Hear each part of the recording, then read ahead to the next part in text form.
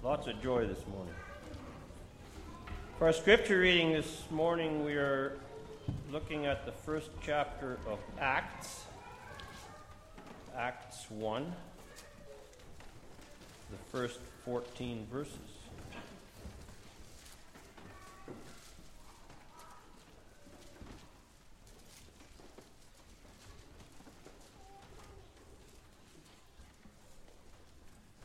Acts 1, beginning at verse 1. Jesus taken up into heaven. In my former book, Theophilus, I wrote about all that Jesus began to do and to teach until the day he was taken up to heaven, after giving instructions through the Holy Spirit to the apostles he had chosen. After his suffering, he showed himself to these men and gave many convincing proofs that he was alive. He appeared to them over a period of 40 days and spoke about the kingdom of God. On one occasion, while he was eating with them, he gave them this command: "Do not leave Jerusalem, but wait for the gift my Father promised, which you have heard me speak about. For John baptized with water, but in a few days you will be baptized with the Holy Spirit." So when they met together, they asked him, "Lord, are you at this time going to restore the kingdom to Israel?" He said to them, "It is not for you to know the times or dates the Father has set by his own authority, but you will receive power when the Holy Spirit comes on you, and you will be my witnesses in Jerusalem and in all Judea and Samaria and to the ends of the earth." After he said this, he was taken up before their very eyes, and a cloud hid him from their sight. They were looking intently up into the sky as he was going, when suddenly two men dressed in white stood beside them. "Men of Galilee," they said, "why do you stand here looking into the sky? This same Jesus who has been taken from you into heaven will come back in the same way you have seen him go into heaven." Then they returned to Jerusalem from the hill called the Mount of Olives on a Sabbath day walk from the city. When they arrived, they went upstairs to the room where they were staying. Those present were Peter, John, James and Andrew, Philip and Thomas, Bartholomew and Matthew, James, son of Alphaeus, and Simon the Zealot, and Judas, son of James. They all joined together constantly in prayer, along with the women and Mary, the mother of Jesus, and with his brothers.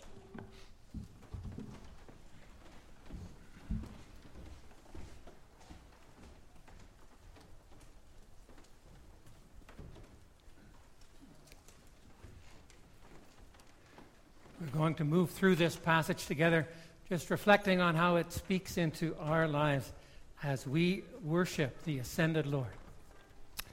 Congregation of Jesus Christ, this is the traditional Ascension Day reading. Just like at Christmas we read from Luke 2, and at Easter we read from Luke 23 and 24. So at Ascension, Acts 1 gives us the account of Jesus ascending into heaven. It's not a coincidence that we actually install elders and deacons, youth elders today. It says here in Acts 1, verse 2, "Until the day Jesus was taken up to heaven, after giving instructions through the Holy Spirit to the apostles he had chosen." There is the picture of Jesus being taken up, but after he had given instructions to the apostles, to the leaders he had chosen. And so that work continues.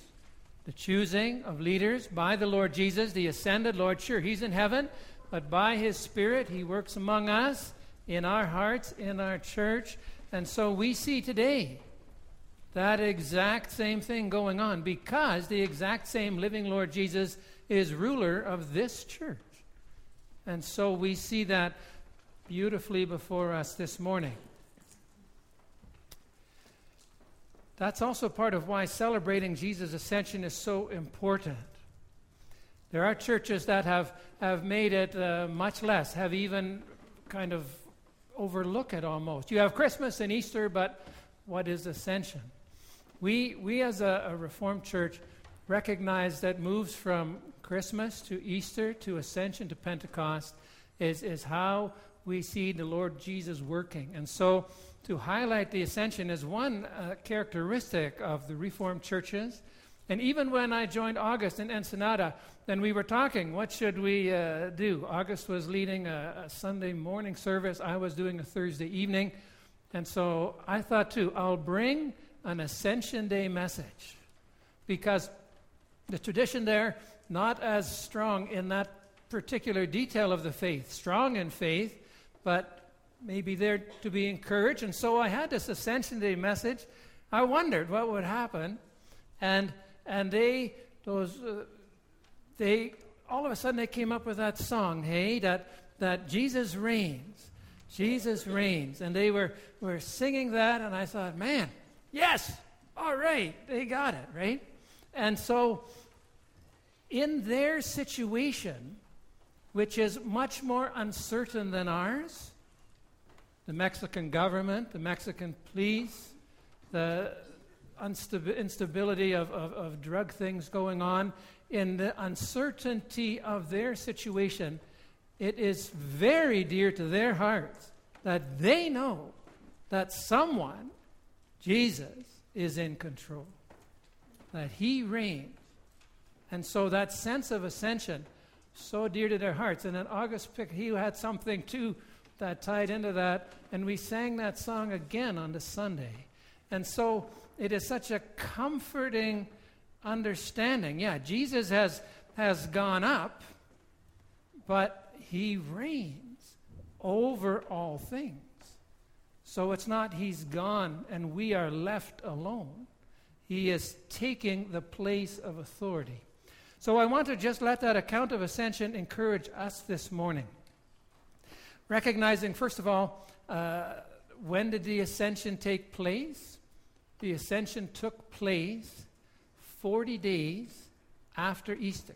So Jesus rose from the dead, and then for 40 days, it says, he appeared to them in verse 3 of Acts 1. Jesus gave many convincing proofs that he was alive over that period of 40 days. And so there is a sense of the uncertainty that they had. They had seen him die. They had buried him. And just to be convinced that, is he actually the one they're seeing? Is he actually the one they're touching? Is he actually the one they're talking to? It might take a little bit. It might take a few days. And so for 40 days, very gracious, very loving, Jesus speaks to them, convinces them that he is alive. And so that comes back to us as well in a way. Are we, even now, truly convinced that Jesus is alive? That he is the living Lord who watches over us? So that connection between Easter and Ascension is there. We celebrate, we trust in, we know the living Lord who is the Lord of our lives. One of the things that gets stressed here in Acts chapter 1 is that he appeared to them and he spoke to them about the kingdom of God. He spoke to them about the kingdom of God. The kingdom of God is what he spoke about before he died.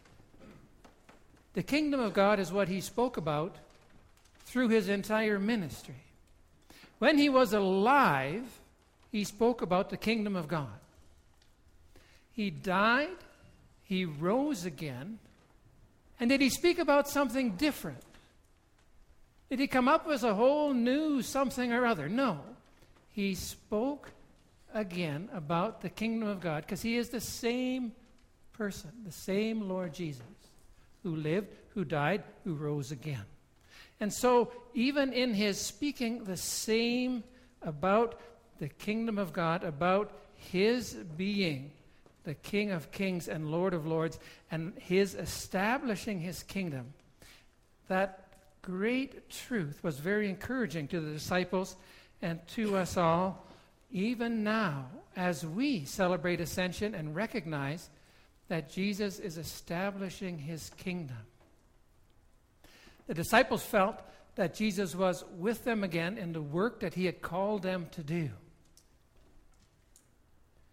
Jesus is with us in the work that he calls us to do, the living Lord Jesus. But they do run a little bit stuck. In verse 6, they ask him again, "Are you at this time going to restore the kingdom to Israel?" That's the same thing they asked him when he was on earth. They asked him that on Palm Sunday. They said too, "Are you coming as king now?" And throw out those Romans. And we can kind of imagine too that once they welcomed the living Lord, he is raised from the dead. He is demonstrating even more power. He is appearing and disappearing. He is coming through locked doors. He is more powerful than he was even before. So maybe they're thinking this resurrected Lord might be the one now to establish Israel and to throw out the Romans. And so are you now going to establish a small earthly presence here in Israel? Their vision is just a little limited. And that's easy. That happens. It's easy then. It's easy now. We can say those disciples didn't see the bigger picture. They didn't understand what it all meant. And so we often, also, with the ascended Lord in mind, still don't understand what he all does and can do. So we, for example, in our lives or in the church, we can get very quickly down and distracted by things that we wish would go a little better. And then right away we feel, oh, Jesus isn't there, he's no good, and we are lost.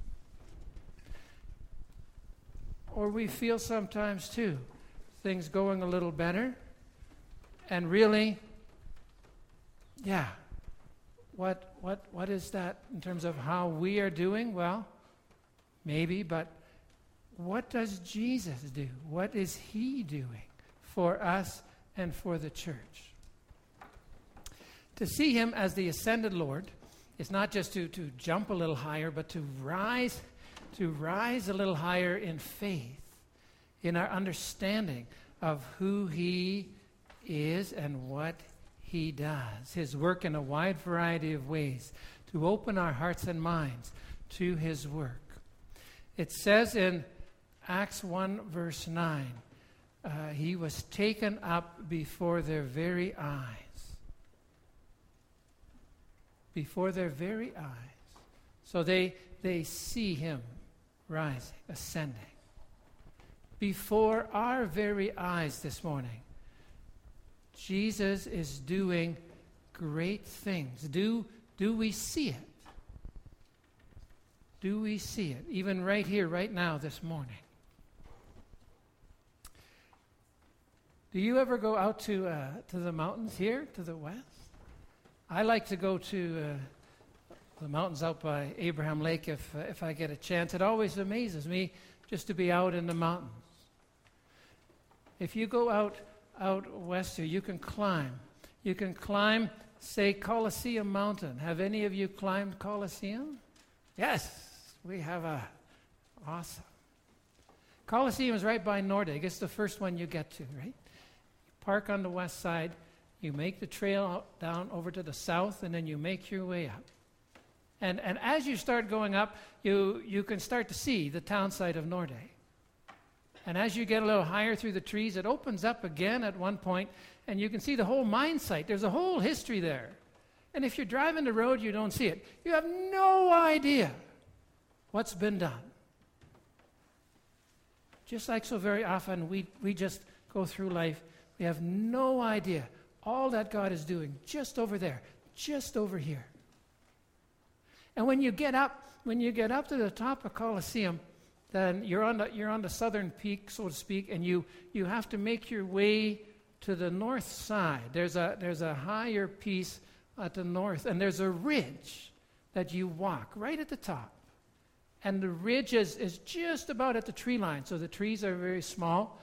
And as you walk, you look to the west, and you can see it all. You can see the road, you see Abraham Lake, you see the turn towards Saskatchewan Crossing, and it's beautiful. It's amazing. And you look immediately to the east, right from that same point, and you can see out across the foothills. You can almost see Rocky Mountain House. It's as if you can see right out onto the prairie. You can see the whole thing. As you ascend, you can see more clearly. As you see the Lord Jesus ascend, you can see the long view. You can see what Jesus saw as he ascended. He did see Jerusalem. He saw Israel. But he ascended further. He ascended to heaven, it says, the angels say in verse 11. That's higher than the International Space Station. I really enjoyed seeing the pictures when Chris Hadfield was on the space station, and he sent pictures back of Earth, and you could tell, right? You could see certain spots. Hey, that looks like the boot of Italy, or hey, that some of it we could recognize even. But you can see so much more. And Jesus is higher yet. Jesus sees all. So the ascension gives us that big vision of the power and the authority of Jesus, pictured already in the Old Testament, Psalm 110, echoed in Jesus' words, Matthew 28, all authority in heaven and on earth has been given to me. That's the symbolic picture of Jesus ascending. He has all authority over everything. That's tremendous.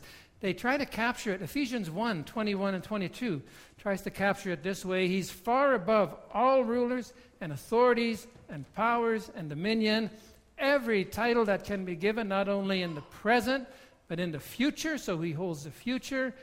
God placed all things under his feet, that's Jesus, and appointed him to be head over everything for the sake of the church. So it comes back to the church. So things work together for the benefit of the witness of Jesus Christ, which the church stands for.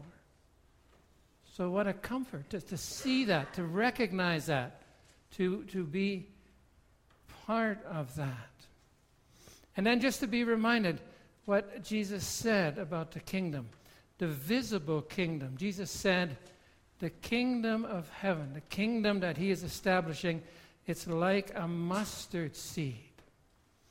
And though it starts small, though it often seems small, we think too, we are just a small group here. What can we do? The kingdom is like a mustard seed. There are small efforts everywhere, but look how it has gone out. Jesus at work. Be encouraged. And we see from our church too, Bethel. Bethel started a church in Ponoka. The kingdom is like a mustard seed. It spreads, it grows. Bethel started a church here at Wolf Creek. Well, why don't we just keep those people here? Let's just keep them all right here. The kingdom of heaven goes out. Keeps going out. And so to see our place as the Lord Jesus continues to work in visible ways. Jesus also says the kingdom is like yeast. Matthew 13, verse 33. I was talking this Wednesday. We had the gentleman from World Missions drop by, Lawrence Luchenboer. Nice fellow. Raising funds for our world mission effort. And he just shared with me that they had a report back from a missionary in China. And the missionary in China reported back that he had joined a small church in China, one of these secret underground churches. And that they totaled up the kind of fellowship there of those who were part of that church, and it came to 7,000 people. 7,000 people. And nobody knows. And we can't share the name of the missionary. And you think God isn't doing anything over there. And you're discouraged. But he is. The kingdom is like yeast, and it's working in amazing ways. And so also here in our church, in our community, Jesus is working in many quiet ways you don't notice, you don't see. Jesus is still working in amazing ways to do amazing things in neighborhoods, in our community, in the lives of those around us. And so the ascension encourages us with that bigger vision. There are several things mentioned right here in Acts 1 that tie into things that we don't often think about in terms of the ascension. The account ends in verse 10. As Jesus has ascended, the disciples are dismissed by angels. It says they were looking intently in the sky when suddenly two angels, stood beside them. We're given a sense there of Jesus' reign also over an invisible part of the world. Are there angels? Yes. Have you seen them? Well, no. Well, I guess they don't exist. No, they exist. What do? They serve Jesus. Where do they go? They go where he sends them. If you talk to the oldest member of this congregation, Grace Vanderveen, she will share with you the fact that when she was ill at age 11 and her fellow siblings were dying of scarlet fever beside her, she saw an angel standing at the foot of her bed. And she heard the word of encouragement, and God has kept her for 105 years when she should have died with her siblings at the age of 11.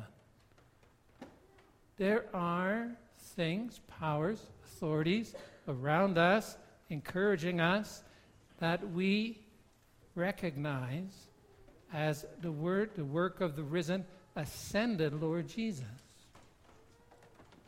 In verse 12, the disciples go back to Jerusalem, and in obedience to Jesus' words, they take a Sabbath day walk.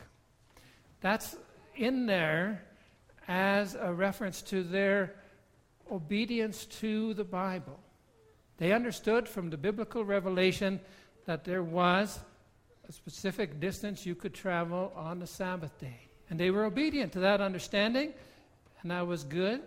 And they were obedient overall to the Bible as the Word of God.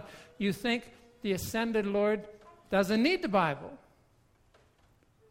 but he chooses to work through his Word. He continues to guide us by his Word today. And so we need to recognize that as a gift of the ascended Lord and find him speaking to us by his Word. Verse 13, there's the list of the disciples. The list, like the names of people we talked about today who stepped forward in service of the Lord. There is a sense that they are just very ordinary people. And you might think the ascended Lord doesn't need us, doesn't need them. And he doesn't. Really, he doesn't. But he chooses to work through people, ordinary people like me, like you. That's another affirmation of the ascension, to serve the all-powerful Lord, but to be used by him in his service. That's a wonderful comfort as those who serve, and all of us who seek to serve, go forward. The Lord Jesus working through us, in us, by His Spirit. And finally, verse 14, that aspect of prayer. They joined continually in prayer. And so we recognize this morning, too, prayers for office bearers were answered. The prayers of the church as we go forward. We continue to be in contact with the ascended Lord by prayer. That's our close connection. That's our understanding. And so to continue to be people of prayer, prayers that Jesus hears, prayers that Jesus answers, prayers that Jesus continues to work in us and in this world in response to our prayers. So again this morning, you and I as ordinary people, in obedience to the Word of God and faithful in prayer, we want to go forward in the confidence of serving our ascended Lord Jesus. Amen. We're going to sing from number 428. 428, O worship the King.